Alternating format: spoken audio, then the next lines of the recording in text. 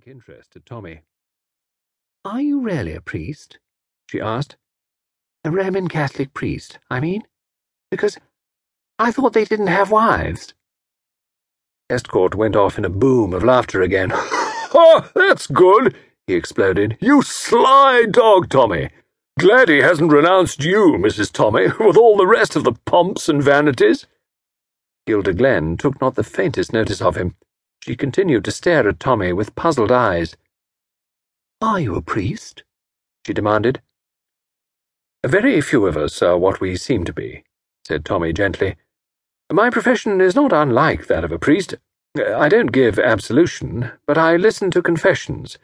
I—" "Don't you listen to him," interrupted Estcourt. "He's pulling your leg." "If you're not a clergyman, I don't see why you're dressed up like one," she puzzled. "That is, unless—" "Not a criminal flying from justice," said Tommy. "The other thing." "Oh." She frowned and looked at him with beautiful, bewildered eyes. "I wonder if she'll ever get that," thought Tommy to himself. "Not unless I put it in words of one syllable for her, I should say." Aloud, he said, "Know anything about trains back to town, Bulger? We've got to be pushing for home. How far is it to the station?" "Oh, 10 minutes' walk. But no hurry. Next train up is the 6:35, and it's only about 20 to 6 now. You've just missed one." "Which way is it to the station from here?" "Sharp to the left when you turn out of the hotel, then, let me see. Down Morgan's Avenue would be the best way, wouldn't it?" "Morgan's Avenue?" Miss Glenn started violently and stared at him with startled eyes. "I know what you're thinking of," said Estcourt, laughing.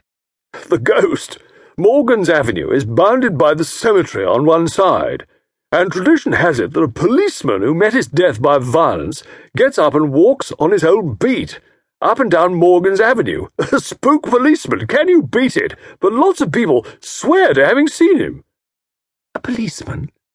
said Miss Glenn. She shivered a little. "But there aren't really any ghosts, are there? I mean, there aren't such things." She got up, folding her wrap tighter round her. "Goodbye," she said vaguely. She had ignored Tuppence completely throughout, and now she did not even glance in her direction. But over her shoulder, she threw one puzzled, questioning glance at Tommy. Just as she got to the door, she encountered a tall man with grey hair and a puffy face, who uttered an exclamation of surprise. His hand on her arm, he led her through the doorway, talking in an animated fashion. "Beautiful creature, isn't she?" said Estcourt. "Brains of a rabbit. Rumour has it that she's going to marry Lord Leconbury. That was Leconbury in the doorway." "He doesn't look a very nice sort of man to marry," remarked Tuppence. Estcourt shrugged his shoulders. "A title has a kind of glamour still, I suppose," he said. "And Leconbury is not an impoverished peer by any means. She'll be in clover. Nobody knows where she sprang from. Pretty near the gutter, I dare say. There's something deuced mysterious about her being down here anyway. She's not staying at the hotel.